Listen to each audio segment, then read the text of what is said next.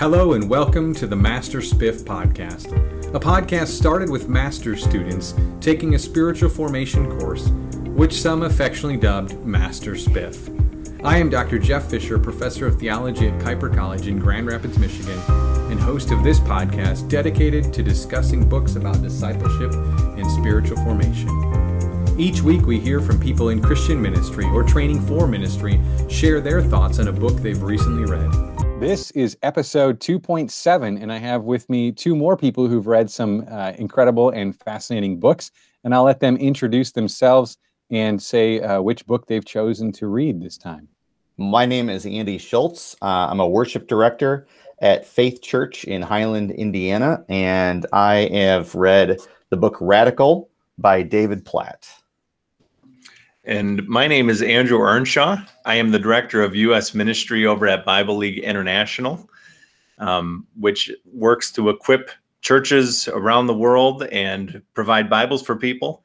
And I'm currently in the Kuiper Masters of Ministry program, and I chose the book Simple Church by Tom Rainer and Eric Geiger, I think is how you say his name. Yeah.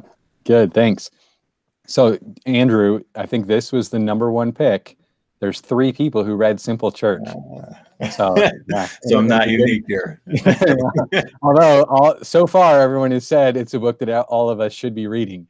So you're ahead by having read it already from the rest of us. Good. Tell us a little bit about why you picked the book that you picked. So either one of you can share on why you picked what you picked. Well, I picked Simple Church because my mind is really abstract. I like to think in the abstract. I don't like a lot of rules. And so I would normally gravitate towards a more spiritual type of book. And I really appreciate the discipleship class that I'm taking right now because it's kind of loose. But in that, I usually miss out on the practical, and I need the practical more sometimes than the way that my brain works. And so when you had mentioned that the book was really practical, that's what my thought was. And it was also given to me when I became a deacon a couple years ago. Oh, okay. And, I've never been a very good listener or rule follower, so I didn't read it at the time. But now is a great chance to read it. So, yeah, I appreciated it. Even though it's a requirement for your class, like somehow this isn't a rule following thing. Yeah, right. Good. I'm getting there. I'm doing all right now. So good. Yeah. Well, and I took a list of books that were on that we were given, and I handed it to someone that I know that just graduated, that just recently finished up seminary, and I said, "Hey, have you read any of these books, and what do you think about them, and what do you think will speak to me? You know me really well." And I've been told by someone along the way in my life that I trust is prophetic, that I'm a reformer. That's what I'm always told, is that I'm a reformer, someone that likes to blow things up and start over and say, no, it's all wrong, and scrap it. And so therefore, that's how I landed on Radical by David Platt. So we'll see if that actually is the case. I feel like his proposal is radically different, especially as we kind of go along here, sort of critique of the American style of church. Right. And I would definitely say this is even though he himself, and what's really interesting is if you read the back cover of this book, he clearly didn't write his own introduction. The publisher did. And it says, David Platt is the pastor of the church at Brook Hills, a 4,000 member congregation in Birmingham. Well, he would tell you having a big congregation like that isn't necessarily a good thing. So I just think that's funny that the publisher adds that as a resume piece, and he would probably just blow all that up and say, we're doing this all wrong. There's a big irony there. And so have either of you read the other one's book? Have you, Andy, have you read Simple Church? No, I haven't. Read Radical? Okay. So this should be a really good conversation. I've read both of these books, although it's been a while since I read Simple Church, though I've heard a couple podcast episodes about it now. And it's interesting because I think there's going to be a lot of similarity, but kind of coming at these from different angles. So that'll be interesting. So the next question I have for each of you is, what's the title about? Like, why do they call this Simple Church, and why did Platt call this Radical? What are they getting at? And I can't remember if both of them have subtitles or not, but if there's a subtitle, what's in the title? What's in the subtitle? Yeah. So Simple Church, there is a little heading. Actually, I didn't notice it until you just said something about it. And then I looked and I saw that there was one. Says returning to God's process for making disciples. And the thing with the title is that church has gotten complicated and people are doing a bunch of different things, but it looks a lot like the culture where if you're not earning your paycheck by being busy, basically, you're not doing enough, and how we need to get back to simplicity. And I think it's a great title for the book. It's simple, right? Mm-hmm. Mm-hmm. Simple, but not easy. Correct. That's right. Yeah. That's right. Yeah. And radical is funny. It says radical, taking back your faith from the American dream. Well, then it sounds like you're going to be on this radically different path. It's not really radical. I think what Platt is trying to say is that it's radical compared to what you might know as Christianity, what you might know as faith, and what we call church. But it's not necessarily radical when you compare that with the actual word of the gospel. And so I think that's, it's kind of a funny title in that way. Yeah. But both of them are really kind of getting at this, getting back to a previous, simpler, rooted form of discipleship, of formation, of church. Yeah, both of them are kind of getting at that same angle. So how do these authors get you into the book? Like what's the hook? What's the pull you in? Why you need to read another book on this topic? Why they were justified in writing a book on this topic? How do they get you to take time to process this book? What are they doing with it? Well, Platt right away tells you that he feels tension. I talked about how the publisher said, hey, he's got this 4,000 member congregation. And he immediately, 2 pages into the book is saying, look, it's not what I do here as church is really not what Jesus would turn crowds away with radical statements and say, well, if you're not willing to drink from this cup and bear this cross, then you're not ready to come with me. And the crowd would go from big and shrink down to just a couple devoted people. And yet he's preaching to 4,000 people, every week. So I think that hooks you in immediately to say, okay, this guy is thinking way different, because of course the metric that we might measure church in sometimes now is that do we have enough people coming through the door? Do we have enough money to stay open? And these are metrics that he's basically saying aren't really doing anything for the gospel. Mm-hmm. Yeah. Yeah. In line with what you just said, Andy, we've lost our focus in a lot of ways. And this isn't in the beginning of the book, but it's partway through the book. And it talks about focus, like radical focus, and don't be a pack rat. And one of the examples that he used was Hezekiah, and that Hezekiah took the bronze snake that Moses lifted up, and people were worshiping that thing, and he shattered it. And it's like, wow, that would have been pretty crazy for him to do, because this is like, and you think it's like from God, right? And so why wouldn't you want to keep that? But we've gotten so off track and so unfocused. And he shares, the authors share 2 churches side by side. And one is the typical church running a lot of programs, full calendar, 3-4 services a week, and a million things in between. And then one that is just focused on an easy purpose and process, which are the same things in their minds. So that's really where it's like, you want to know more about it, because it's like, I don't want to just do stuff for the sake of doing stuff, Right. Yeah. Yeah. Keeping busy to keep busy and making it look like we're doing ministry, but all we're doing is having people run around and not really moving them through that process of growth and discipleship. Yeah. That's right. Right. And thematically, Platt keeps bringing us back to looking out at his own parking lot full of, at the church and the millions and millions and millions of dollars that are devoted to building large buildings and the amount of cars that are in the parking lot. and again, it's just for the sake of doing church. And I think so now I'm already seeing a connection here, right, between these two authors. Yeah, well, and it is helpful to note that Platt is a pastor of a church of thousands, and I mean, and Rayner and Geiger, I mean, they're not opposed to large churches, but when large churches become so complicated or so complex that they're basically cluttered, then that's really what derails us. And same with Platt. I mean, he's not necessarily going to say don't have a nice car, but he is going to say, like, don't let those things, take your focus away and everything. So I think there's a lot of similarity and overlap in these books. Either of them have stories. I mean, you just shared one about the parking lot. Other stories that really kind of resonated with you or illustrated a point really well, something that kind of makes the book come alive. Yeah, at the end of Platt's book, and we can talk about this later, he has a sort of a 5-step program essentially to get to radically changing your life in 1 year.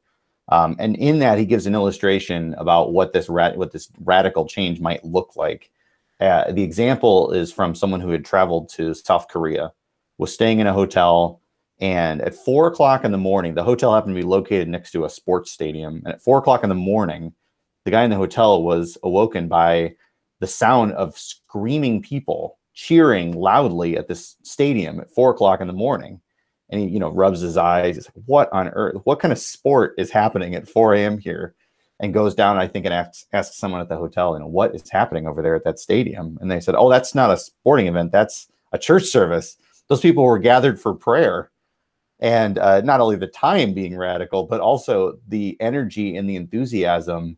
He talks a little bit about, people that are maybe in underground churches, maybe in Asia, that are having to pray out, of course, in secret, but also with this incredible energy and fervor that we don't seem to have when we gather and pray, all because the Savior, that is Jesus, means so much more to people that didn't grow up in it and aren't comfortable where church is just a thing that we do, but rather it is your life. It is everything to you. A church in Africa, a church in China that is just thankful that every day they can gather, that they can worship, that they can pray in that way. It's almost like literally thanking for daily bread. Whereas, again, we might have a bloated lifestyle where we don't really think much about the food that we're going to eat daily. Yeah. Yeah. And you see that really like our culturally conditioned Christianity and what we kind of really take for granted of all of those things. Yeah. That's,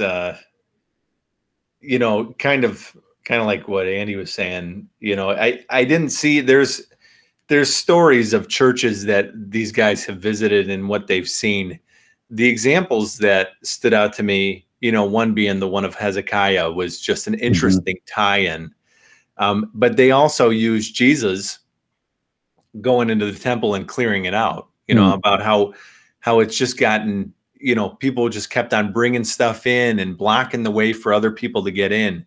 And some of the examples and analogies they use were, like, I laughed out loud. I was reading this on a plane and I started laughing. It's like he said, churches can be fancy coffins. Busyness is a disguise for lack of life. And people want to look busy, just like what I said earlier, just to justify their time. And another thing that he said was, they gave the example of congestion. Like nobody likes congestion. You get a cold and you feel it in your chest, and you might have it in your head, and nobody likes that. And he said, if your members aren't moving, if they're not growing, they're just congestion in the church. And it's like, oh man, that's so much of the church, you know what I mean? And it's like, I left my faith for a little while because it just seemed to be, that's the norm. It's like, we just go here and we just do our thing. And, there's no authenticity, or it seems like it. And now I see it more and more. It's subtle, but when you're born into that culture and you just keep on going, it's really hard to get out of that. Even if you have some sort of spiritual experience or some experience of God, it's hard to give up what you know for something else, So yeah. And it's hard for churches who are composed of people to let go of things that have happened, programs or whatever that have served the church for long periods of time. And I think, I don't know if they use clutter as the language there, but I can't remember what you said with the congestion. Yeah, the congestion. It's easy for things to get congested or clogged because we don't really want to get rid of things that were valuable to us in the past. Yeah, that's good. Are there other things that either of your books address of like kind of common misperceptions, or in the question I use the word myths, like things that we might think are true, but the further you reflect upon them, you're like, actually, this probably isn't the best way or the right way or the biblical way or whatever. Like, are there things that they really address to help correct some of our understanding about what it means to be a follower of Jesus and a faithful church member? Yeah. I just, some of the notes that I had here about, so people might see the church and the staleness of the church and the congestion, people not growing, and it would make perfect logical sense to add programs to bring people in, and I think about like, honestly, so I don't go to Faith Church, the church that Andy's at, but they run Celebrate Recovery. And I've been brought into Faith Church a lot of times because of that program. And there's other programs that I'm aware of that Faith does that are good, that bring people into the church. And so like if I was planting a church, I would want to run all these things, right? It would make sense. I'd like, let's bring people in no matter how we do that. And this whole book is kind of counter to that, where it's like, well, you can run things, but if they don't support your process, and you don't just try to wedge something into the process just to say that it's part of the process, but if it's not filtering you to the next step of your growth in God somehow, and it, the vision gets really hazy, and people just start to forget what the whole point of everything is. And they use the term ministry schizophrenia happens when churches forget what their point is about, and leadership, starts to lose it. And so it's contrary to what the normal, even to what I would think, if I just planted a church, it's like, let's get people in here running programs. And so it's different. And there's another book, I've read actually another book called The 4 Disciplines of Execution, which is a business book. And it sounded really boring, but I heard a speaker talk about it, and it was actually a fantastic book. And it says, have one wildly important goal, and everything else is just kind of noise. It's just stuff you have to do, but you have one wildly important goal, and here's how you do it. And this book and that book are like, if you're in ministry, those two books would be essential reads. Yeah, they parallel each other. Yeah. Yeah, I think they talk about in Simple Church this idea of alignment, right? Like everything you do needs to align with that one goal, that one purpose. And if it doesn't, don't do it. Yeah. That's right. Yeah.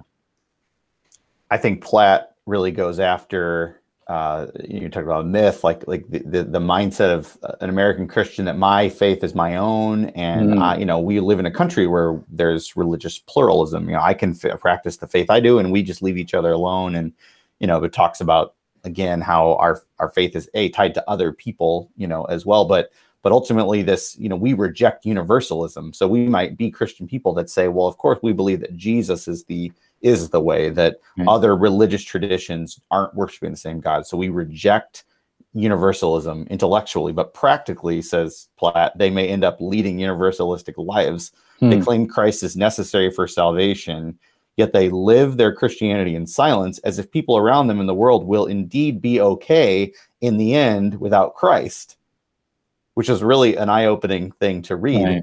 He goes on, he says, there are people all over the world standing guilty before a holy God, and that is the very reason they need the gospel. And we'll explain it away, as Christians. We'll say, but But if they didn't know, God surely would save them, right? And Platt says, no, read this scripture, get over there and do something about it. So I just really appreciated kind of going after that idea, because I'm just as complacent, I can be the same way. And I think he calls that chapter, there is no plan B. Plan A is you, and you go, and that is the only way to do it. So yeah, that's good. That's really good. Challenging and charge to us, and reminder to us as Christians, as disciples. Yeah. I mean, you've already shared some of this already, but are there ways that your books really intersect with your own life and ministry? Ways that this was, maybe even something that you've already started applying, or you're like, this is what I'm going to do with this, having read it in these few moments here? I can tell you that at the end of this book, Platt gives you what he calls the radical experiment. It's 5 steps to take in a year. And I've actually included some of this and brought it into my transformation plan as part of the class, which is great. So one of the, it says step 1, pray for the entire world. Kind of breaks in, again, just like we said, having a heart and allowing God to use that then to move you. 2 is read through the entire word in a year, which is aggressive, to get through that much. And that's part of the thing I've gotten. I feel like I've read a bulk of the Bible at some point in my life, but now I'm going to do it in a concentrated manner so that it speaks to me in where I am right now. So that's part of that. And then number 3 is sacrifice your money for a specific purpose. Again, he calls you to live on less, live more simply, so that you have more margin, more to do with, more of your own resource, to take care of the poor and to do mission, give to mission. 4, spend your time in another context. And that's very personal now, because I have a friend who I work with here, who's recently announced that he and his family, 2 small children, he and his wife, she's leaving her job. He's going to leave his job. They're going to pull their kids out of school, and they are moving to Nicaragua at the prompting of the Holy Spirit, which is amazing, because here I am reading that, like, how do I spend time? That's not realistic. I can't spend time in another context. And then days later, a friend and coworker says, well, we're off to Nicaragua. Yeah. Oh, well, I guess I could do it. It is possible. It is possible. So I love that that's happening in parallel. And then finally, it says, commit your life to a multiplying community. Because again, if we're not making disciples actively, then, essentially what are we doing? So that's been very personal to me now, to see someone else take that leap. And so now it's, just trying to integrate that plan into my own life. Yeah. That's great. Yeah, that's really good. Yeah. They emphasize, the book is written very simply too, and something that you can remember. It starts with clarity, and how you need to kind of get a blueprint together. You need to figure out what it looks like, the discipleship making process. Goes to movement, which is we want people to move from this step to this step. Alignment, which we want to make sure everything goes into that goal. And then focus. And focus for me is the thing that I needed to read most about.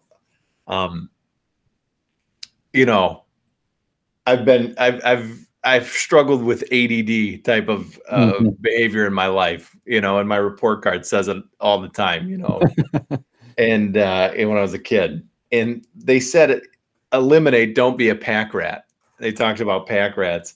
And then they gave the example of Google and how revolutionary that was.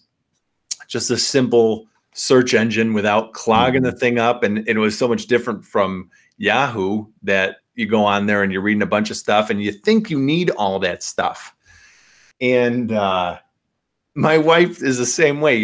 She got rid of some high school notebooks that I basically just doodles in a couple years ago. And I'm like, what? You're throwing away my childhood over here. And she goes, when are you ever going to look at that stuff? What are you going to do with it?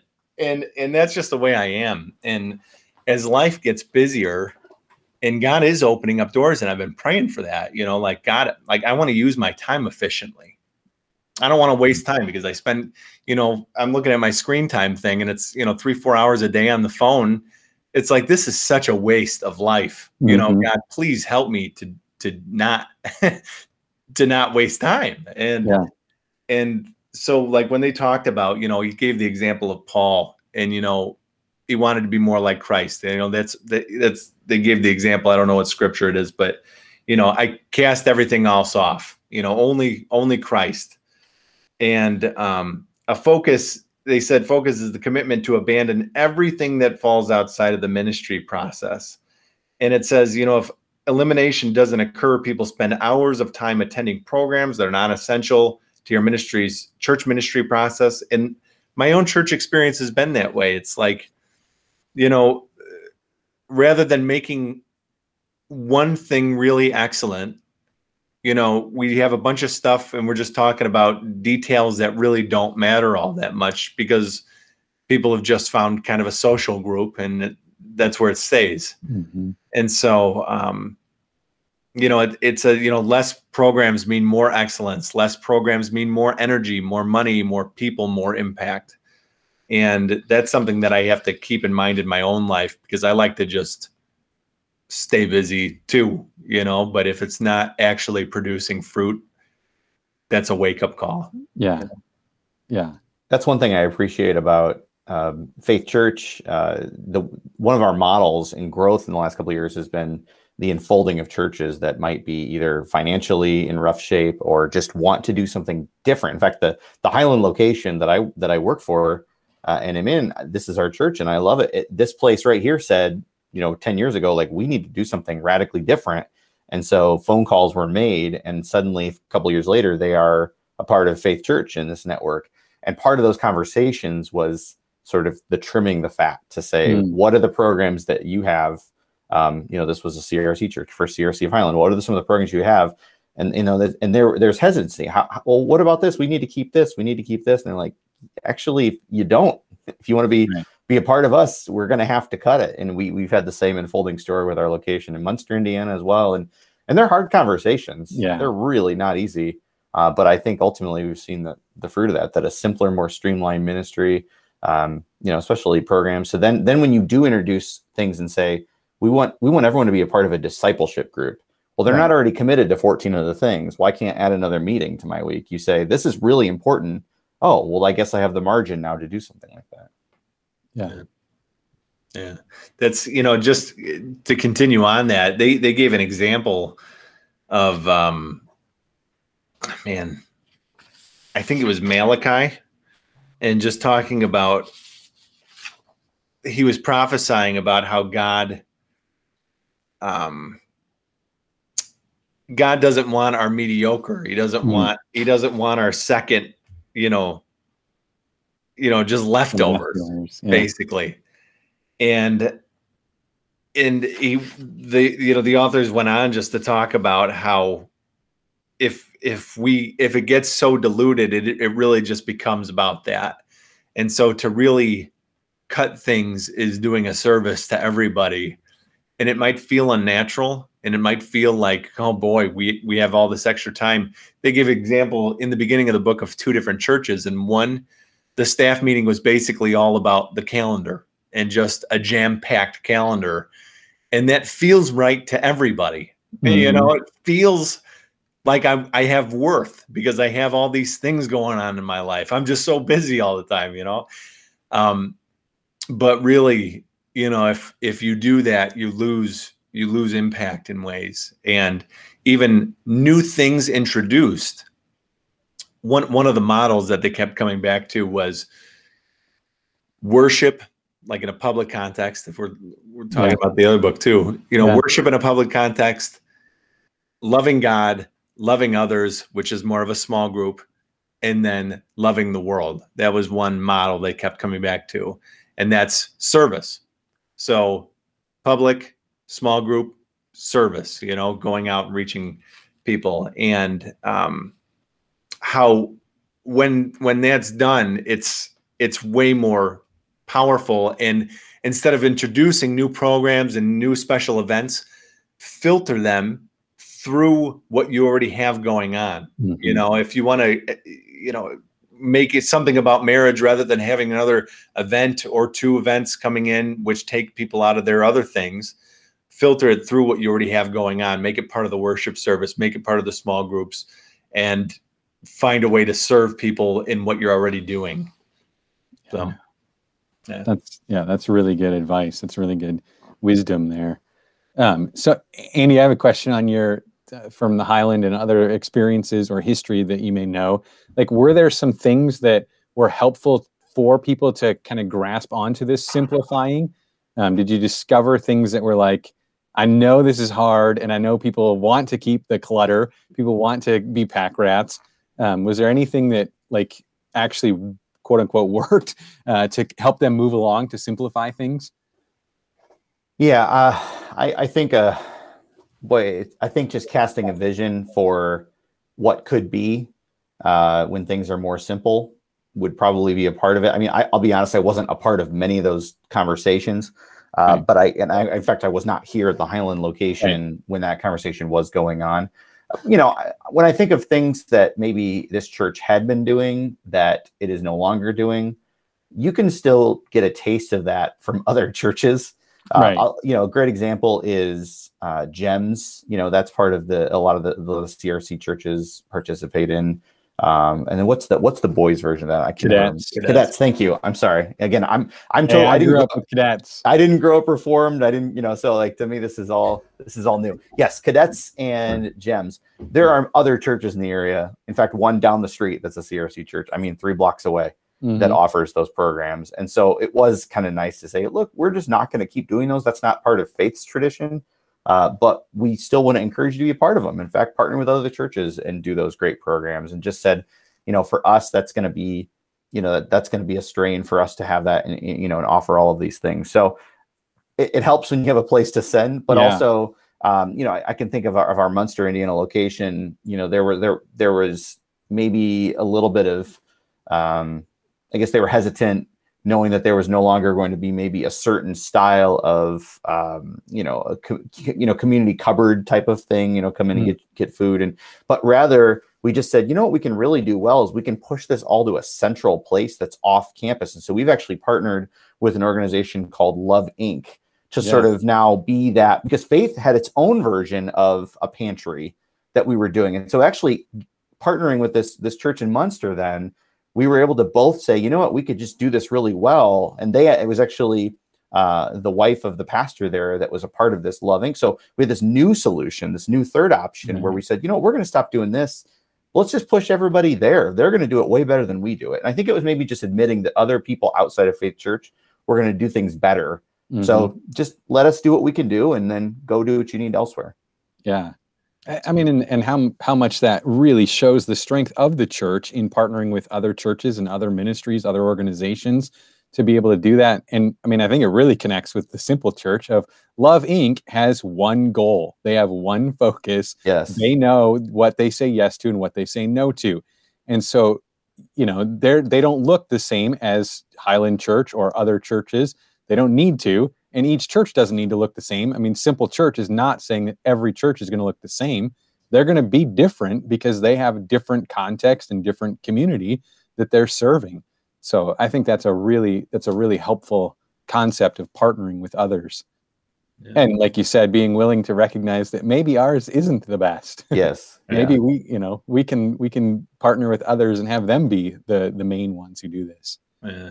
That's like from an outsider that feels called to be at the church that I'm at. I've always appreciated Faith because I feel like, you know, what kind of security is that? That's a godly security, you know, the fact that they're not worried about competition, which is what the churches often, you know, get involved in, is like, oh, we don't want to send people away from our church, you know, and it's like, there was I remember, you know, they did a remake of the Miracle on 34th Street or whatever that movie with Santa Claus is. Yeah. And the Santa Claus started telling them to go, or I don't remember what Christmas movie it was, but he would tell people to go, hey, this store has it down the road. But then the popularity of the place actually grew because they appreciated the humility. Right. And they appreciated the Santa Claus that would tell them the truth. And it's like, you know, and it's a spiritual principle. It's like, don't get worried about preserving, give away, and God will bless you, you know? So I appreciate that about Faith. Yeah. Yeah. That's good. I'm sorry this has turned into the pro-faith church hour. This is good. You'll have to forward this to Bob. We're not a perfect church. I just want to also be very clear about that. That's quite all right. So is there anything else that you, either of you, had that you wanted to make sure that got brought up from your book that's like, here's an important point, I want to make sure we don't skip over this or lose this? This is kind of your last shot to include it on here. Yeah, we're talking about security, and I think Platt hits this hard too, about personal security, and just again reframes the idea of what it really means to be secure. What the great reward of the gospel is, risking our lives to run for, and just steps through the scripture and the martyrs and those that would suffer. Just said, this is not going to be easy, and we are going to suffer in this walk if we're really walking it out. And so I just appreciate that Platt did a really good job just diving into the word, but also piecing together through stories and other testimonies. And he actually weaves in letters that others have written to him along the way that have said, thank you for revealing this in my life, and here's what I'm doing now, that I'm living in this radical way. So just really saying, like, what, the way you look at your life and what the goals of it are might not be the goals of what you're called in the gospel. So which makes it more, he does paint a very difficult, feels like story, a picture for us to follow, but at the same time, an MDiv is writing it. So it makes it really easy to read. Just writing on that, change is difficult, and that's how the authors really end the book. Like, is saying, there's 600,000 bypass, heart surgeries each year, and the doctors tell people, you have to change your lifestyle or you're going to die, and 90% of them don't do it. Obviously, and doing that here, this was a helpful read to me. It's a wonderful book, easy, simple to be able to read. Like, this is what it takes. It doesn't matter whether you like the program or you like the things that are going on. What is our ultimate goal? If our ultimate goal is to make disciples that really genuinely love Jesus and want to follow him, then this is what needs to happen. And the fact that it's recent too. It can look different, but it's a good framework for that. And even last year, before COVID, this book it was very practical, but at the end of the book, they said, change is hard. Some people decide just to kill their church and do something different. Or sometimes shows what we need. It can happen slowly, or sometimes it's better just to do it all at once. But thank you both. Rely on the Holy Spirit. And so it's good to be reading other books about discerning the voice of the Holy Spirit. It's good to be talking about how to do that as a group and how needed that is. And when you read the book of Acts, I'm always so struck by how they're talking about including the Gentiles, and they throw out everything except for, hey, don't eat food sacrificed to idols, stay away from sexual sin. And they boil it down to like 3 or 4 things out of the entire Old Testament. And it's like, and Jesus does it with love your neighbor and love God, And sometimes we get so hung up on everything. And it's really not, at the end of the day, Jesus wants relationship more than anything else. And that's what I appreciated about how the authors ended this. Yeah, that's good. That's a good word. So I think we already know the answer to this, but you guys would recommend these books to your classmates, and then maybe a follow up with that. Are there other people that you would recommend it to? Would these be for everybody in the church? Are they more for like pastors? Who would benefit from reading these books?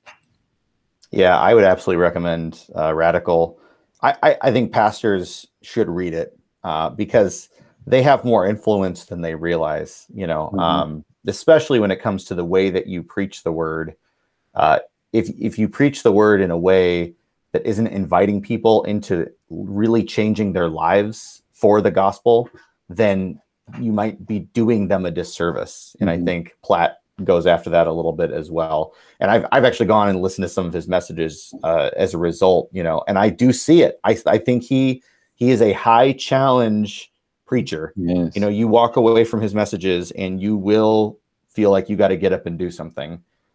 So yeah, I would absolutely recommend it, and I'd love it if pastors could take a look. Yeah. I'd recommend Simple Church as well. I wish I would have read it years ago when my pastor recommended it to me, because I understand why he recommended it, and he recommended it for the deacons and the elders. And it makes sense that any church leader should read this to get back to the main point of what the church is all about in the first place. And I think also, so I don't work full-time in a church. I work at a full-time at a ministry, and there was so many applications for how we run ministry. And, you know, it's weird because we're in a place between the business world and church world, but it would make sense. I would even recommend it to business leaders.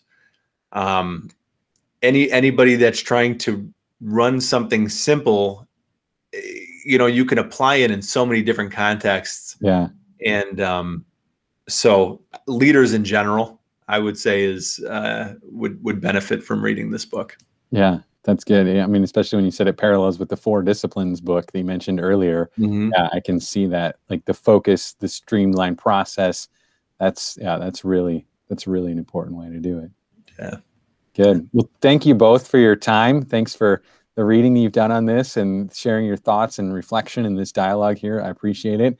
And I appreciate all the work that you did in preparing for this and sharing your thoughts. Thanks so much. Thank you. Yeah. All right. We'll talk to you later, and we'll hear again from others about books that we'll read in the future here. Blessings. Thank you very much.